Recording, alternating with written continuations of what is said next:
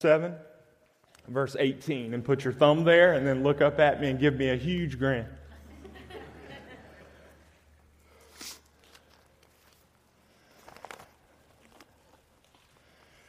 Our text this morning is Luke chapter 7, verses 18 to 23. And this is what God's word says.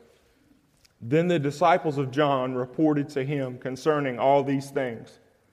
And John, calling two of his disciples to him, sent them to Jesus, saying, "Are you the coming one, or do we look for another?"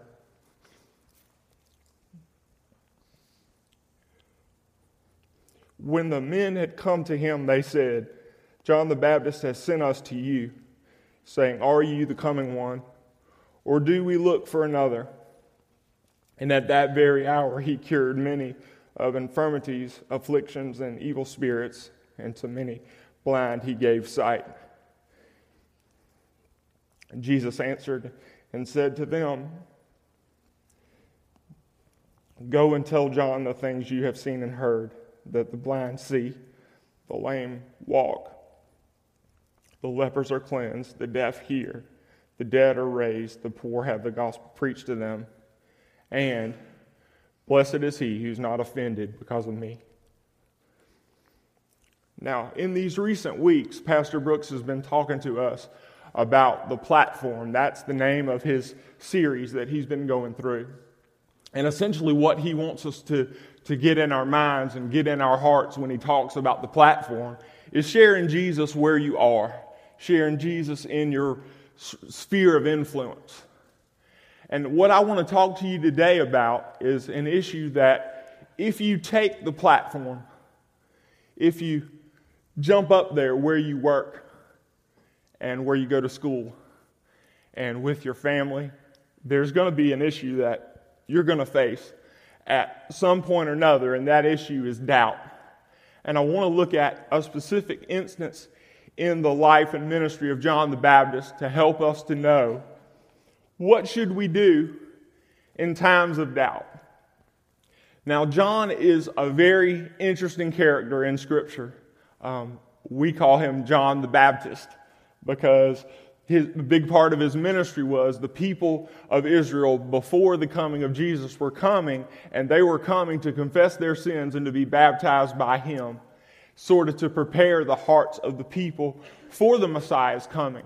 And this is in direct fulfillment of Old Testament prophecy, Isaiah chapter 40 and verse 3, and also Malachi chapter 3 and verse 1. And basically what that prophecy says is before the Messiah comes, there's going to be one who's going to go before him and prepare his way.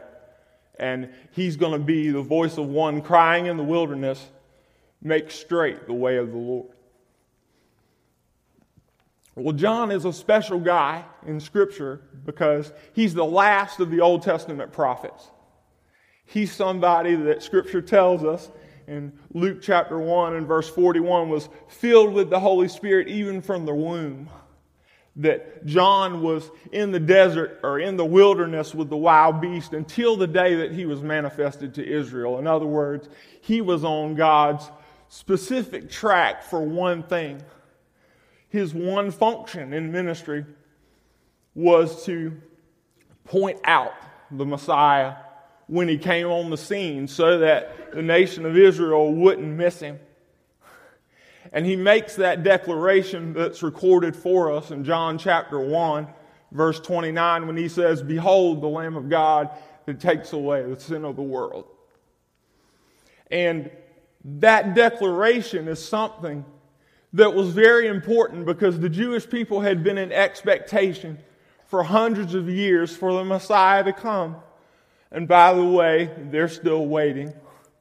He came, and they missed it. But John, he says, there he is. I don't want you to miss it. That word "behold" is almost like the drill sergeant at Paris Island saying, "Yeah, I'm talking to you."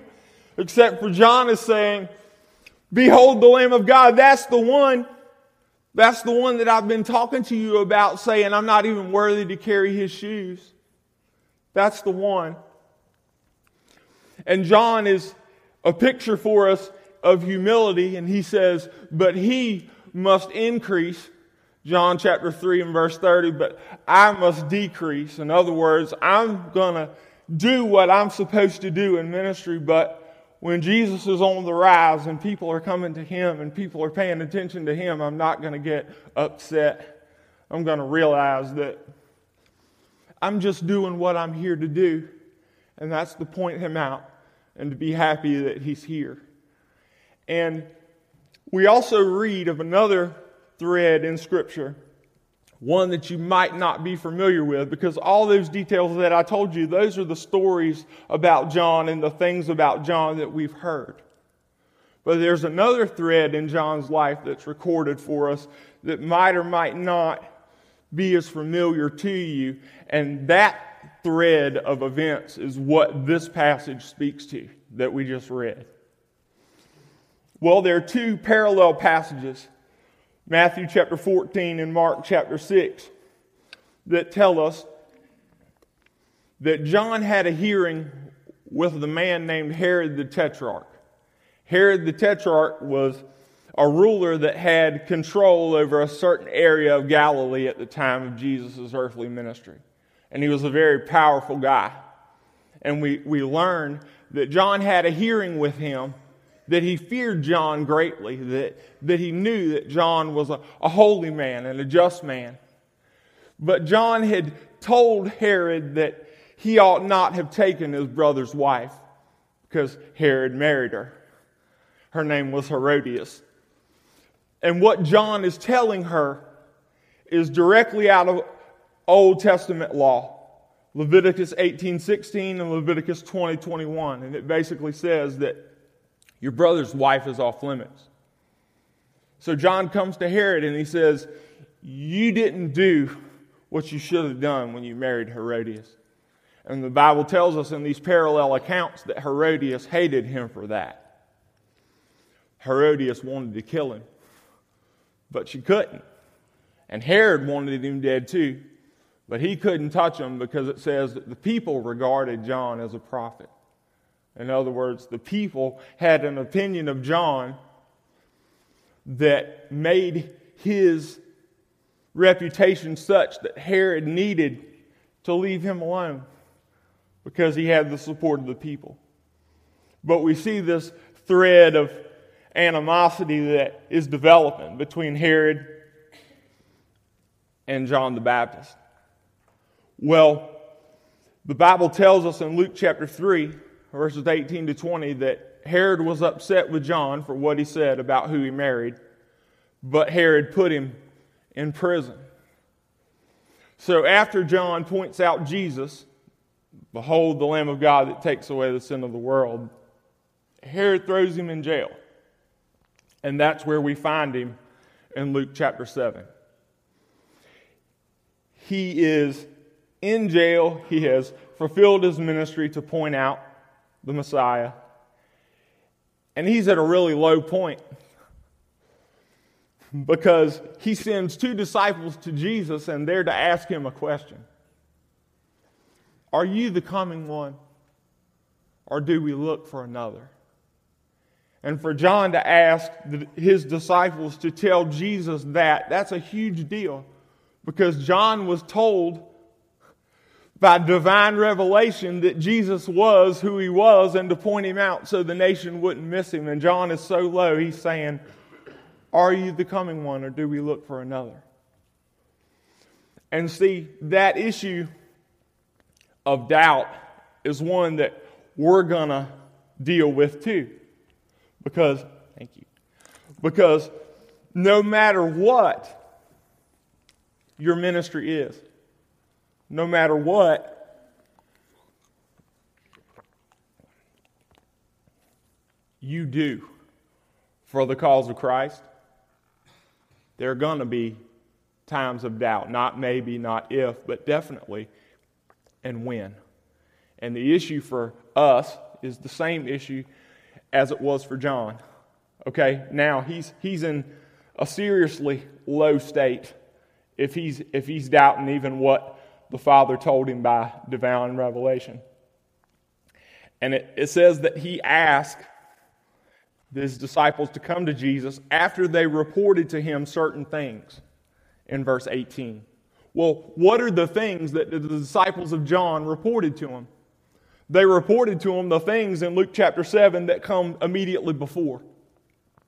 The healing of the centurion's servant and the raising of the only son of the widow of Nain. In other words, you know the story. The centurion comes to Jesus and he says, I've got a servant and I love him and care about him and he's sick. Would you come and heal him? And the rulers of the synagogues come to Jesus and they say, you ought to do what he asks because he loves our nation and he's built us a synagogue. So Jesus agrees to come with them. But before Jesus gets there, the centurion sends servants and he says, Lord, I'm not worthy that you should come under my roof. Just say that my servant is healed, and that's enough. I believe that he will be. And Jesus remarks that he hasn't seen that much faith even in Israel. And then after that, you've got a lady who has one son. Her son died. They're in the funeral procession, and Jesus stops the guys carrying the coffin, and he says, young man, I'm saying to you, get up. In other words, rise up. So the guy who's dead in the coffin sits up and he starts to speak. Jesus takes him out of the coffin and presents him back to his mother. Those are the things that the disciples of John reported to him. It's no coincidence that there's a picture of such awesome faith and a picture of the ultimate miracle that Jesus would do to testify to who he was. Except for he's not raising somebody else's son from the dead. He's raising himself up on the third day. And those are pictures for us of the things that John's disciples reported to him. And John still asks, even after they give him the account of the centurion's servant and the raising of the widow of Nain's son, he still asks, are you the coming one? Or do we look for another?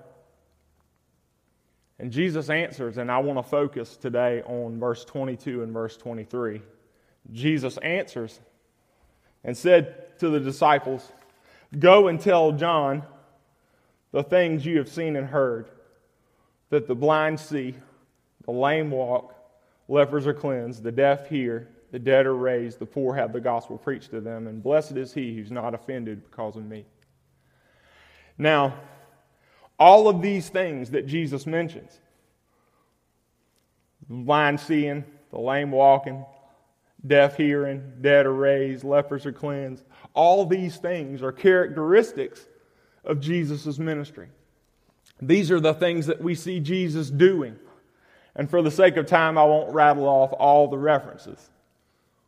But in the Gospels we see Luke chapter 5, he heals the paralytic. Luke chapter 7, we just read it. He raised the widow of Nain's son. Mark chapter 7, heals a deaf man. Luke chapter 5, verse 12 and following, he heals guys with leprosy. And Jesus is essentially saying, guys, you have been party to what's been going on when I've been here. Go and tell John that. Go and tell John what you see and what you hear. In other words, tell John what's going on. Tell him the things that you see me doing. Tell him the things that you're hearing with your ears. But you see, John, he had secondhand information. He wasn't there. He wasn't those disciples standing there in Jesus' presence seeing all those things happen. He just had Jesus' word. And that raises the issue for us. None of us had stood there while Jesus was in front of us and had him say to a guy in a coffin, get up, go back to your mama. Or a guy who is lame and never walked, stand up, take up your mat, go home. Or a guy who has leprosy, you go and present yourself to the priest and do the purification rites like Moses commanded you, and go ahead. Go in peace. But what we do have is his word. and the faith that John had to follow through. Because the Scripture tells us John lost his head.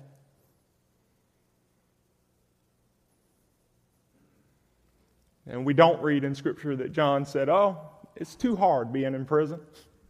I'm over it." We don't read that. We read John doing exactly what John was supposed to do in the circumstances where he was. And the issue for us is just like the issue that John had when he asked the question, "Are you the coming one, or do we look for another?" Will we take God at His word? Or will we look at the circumstances in which we find ourselves? Now, it's worth knowing that in theological circles today, there is a movement. It's called the Word of Faith movement. And it simply says that if I have enough faith, that my circumstances will reflect it positively in material prosperity, lack of sickness, good circumstances. And if I don't, then my circumstances will reflect it negatively. Pain, suffering, illness. See, this isn't what Scripture teaches us. Scripture teaches us that our faith is not based on our circumstances. Our faith is based on the character of the person that we have faith in, the Lord Jesus Christ. Hebrews tells us, for faith is the evidence of things hoped for, substance of things not seen. Chapter 11 and verse 1, and it also says in verse 6, for he who comes to God must believe that He is, and that He's a rewarder of those that diligently seek Him. In other words, where do we go when we hit our minute like John the Baptist had? Where we just say, "Lord, I'm looking around me and I just don't know." You could ask that question and you don't know Jesus this morning. You're like that guy on the car lot kicking tires and looking under hoods and checking under the dash. You don't know about this whole Jesus thing, and you say to yourself, well, I don't know if I can trust Jesus. Because if I can trust Him, why would He allow X, Y, and Z to happen to me or to those people I love? Or on the other side of the nickel, you've been following Jesus for a long time. And you're tired. And you look around you and you say, "Lord, I love You, and You know I love You. I know who You are, and I know what You've done. But I just don't know." Where do we go then? We look to Him. He's our focus, not our circumstances. And see, this is the crux of what Jesus says to John's disciples in verse 23. Blessed is he who's not offended because of me. In other words, blessed is the person, favored is the person, privileged is the person who doesn't stumble, trip over me, fall over me. Well, why would somebody be offended at Jesus? Well, there are two groups of people in the sound of my voice.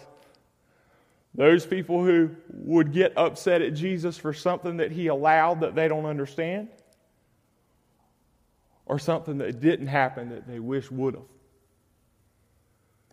That's the reasons, two of the most prevalent, why we would get offended at Jesus, why it would be hard to take Him at His word, why it would be hard to trust Him. And Jesus is saying, don't miss me because you're hung up on what I allowed that you don't understand or what didn't happen that you wanted to. Trust me. Focus on me. Let your attention be on me and not on what's happening around you, because the things that happen around you will always change. But He never does. There's hope in that. There's hope that we need to hear, especially if we don't quite know whether we want to trust Jesus with everything. We don't really know if He's worth it. Or on the other side of it, we do know He's worth it and we're just tired. And we need to keep going. For both groups of people, the character of Jesus is the thing. That's where our focus needs to be. And Jesus goes on in verse 24 to 28, and He praises John the Baptist, and He says, there's nobody greater of those people that have been born of women than John the Baptist. But the least in the kingdom of God is greater than he is. What's Jesus saying? Jesus is saying the important thing is kingdom entrance. It's way more important than what you go through. It's even more important than John the Baptist himself. Kingdom entrance. And you see, whether or not you stumble over Jesus, it has direct relationship to whether or not you enter the kingdom. Whether or not you're in right relationship to Him when He comes. Because think about people's issues. What issues do they have with Jesus? What we've just been talking about. Why is it important that they not stumble over Him? Because on their relationship to Him stands or falls their eternity. That's why. Stands or falls what happens after they leave this world. Because everything we see is not all there is. There's an eternity waiting on us when we leave here. And the Bible tells us that we have to be ready. And how do we get ready? By being in right relationship with Jesus Himself. And not being offended at Him, and not stumbling over Him, and not getting hung up on things that are not the main thing. That's important. Because look around us in our world, what do you see? People who are still asking, are you the coming one? Or do we look for somebody else? Do you have what we need, or should we be barking up another tree? Are you it, Jesus? Or not? And the answer is yes. He is what we need. He is our hope. Live and uncut and risen from the dead. And we won't have to take a disciple's word for it like John did. We'll be able to see Him for who He is one day. If we're not offended. If we don't stumble. And I know that the person of Jesus is what it all comes down to. Because you look at the things in our world and the religions in our world and the cults in our world, and where does it all get real interesting? The person of Jesus. And I would just ask you that if you're tired today and you know Jesus, and you've been at it a long time, you've been following Him a long time, you have many years of trust in Christ and walking in faith and doing the things that Christians do in this world, keep going. Don't stop. Because He's not here yet and you're not home yet. That's the only reason that you stop. Either He comes or you're home. And those things haven't happened yet. So you have to keep going. That's why this place and these folks is so important, because we need the body. We can't be lone rangers. We have to lean on each other.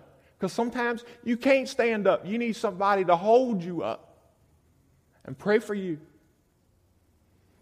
and listen to you when you don't exactly know what to do. And if you're here and you don't know who Jesus is, and you know that something is missing, and you're trying everything you can to get it, and it ain't working out, and you're just working yourself into the mud, turn your focus to Him. Say, Lord, this is me. I can't do this life. It's too hard. I can promise you, God won't turn a deaf ear.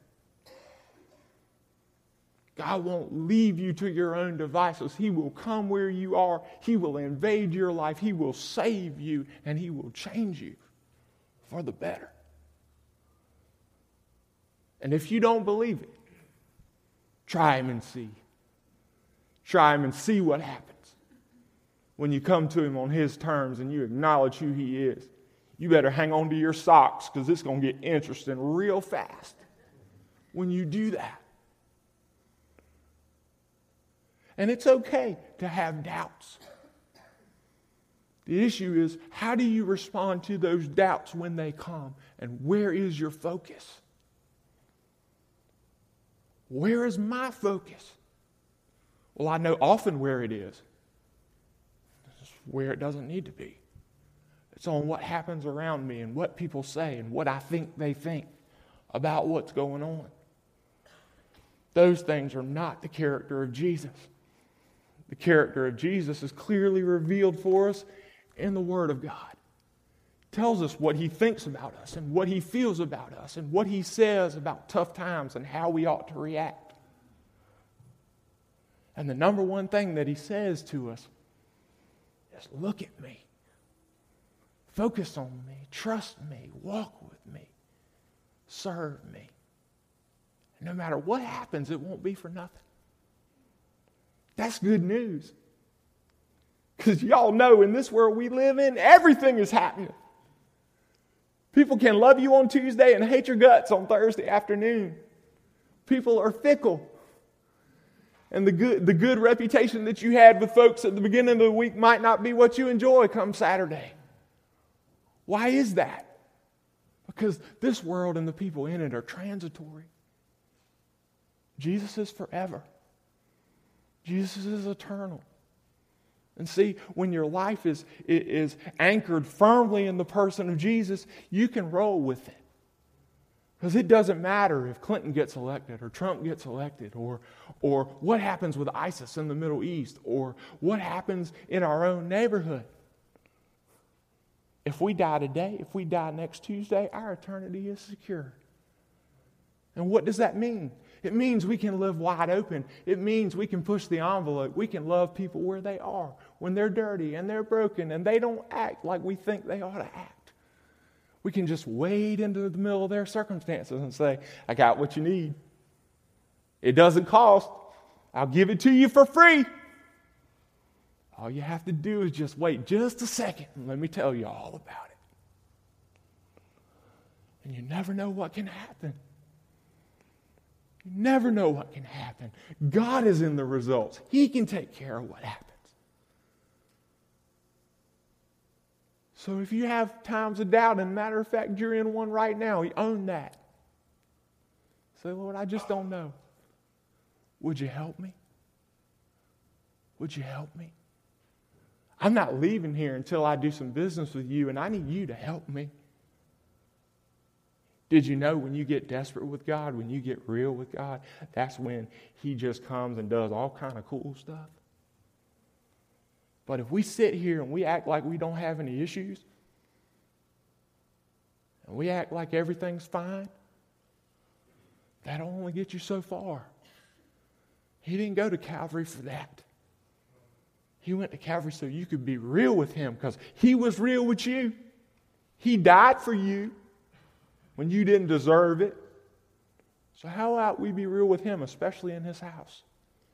How about that? I think He deserves it. What do you think?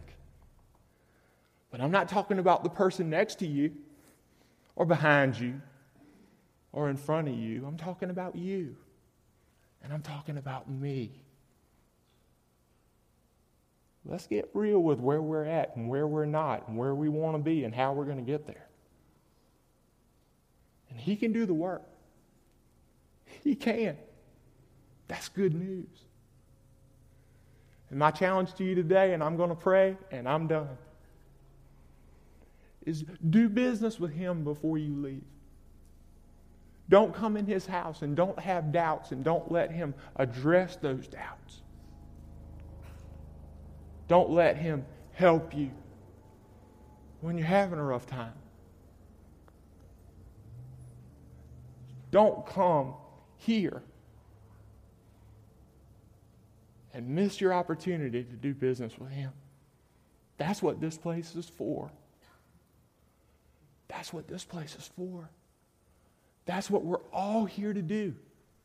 To meet with Jesus and to do business with him and to admit that we need his help to do this thing we call the Christian life. To do this thing we call life, period. We got to have his help. I have to have it because I'm a mess. I'm a work in progress. I need him to help me. Do y'all? Yeah, I thought so. But that's so good because he won't leave us. He won't leave us. Ever. Let's pray. Father, I thank you so much for today. I thank you for the folks that are here and they are full of turkey and dressing and all the good things of Thanksgiving, and they want to do business with you. I pray that you would speak to them. I pray that you would meet with them. I pray that you would do what only you can do on the inside of them. That you would help them if they're struggling and they're having doubts. That you would help them to do what you've called them to do, and more importantly, to live the life of a follower of Jesus in this world. Because it's more important than what we drove here in or what kind of clothes we have. What's important is what you can do with our life. What you can do with a life that's yielded to you. And all of us struggle. So I pray that you would help us where we struggle. Help us where we doubt. Help us when things are unclear and it's cloudy and we just don't know. But we know you. And if there are folks that don't know you, I pray that today would be the day of salvation for them. That they would throw up their hands and they would surrender and they would say, Lord, I can't do this life without you. I need you to come in, to be first for me, to call the shots. I need you to do what only you can do. Would you please do that? Would you please save me? Would you please change me from the inside out? And I thank you that that's your heart. That's what you're after. You're after people who don't know you yet. I pray that you would do that work, and I thank you. In Christ's name, amen.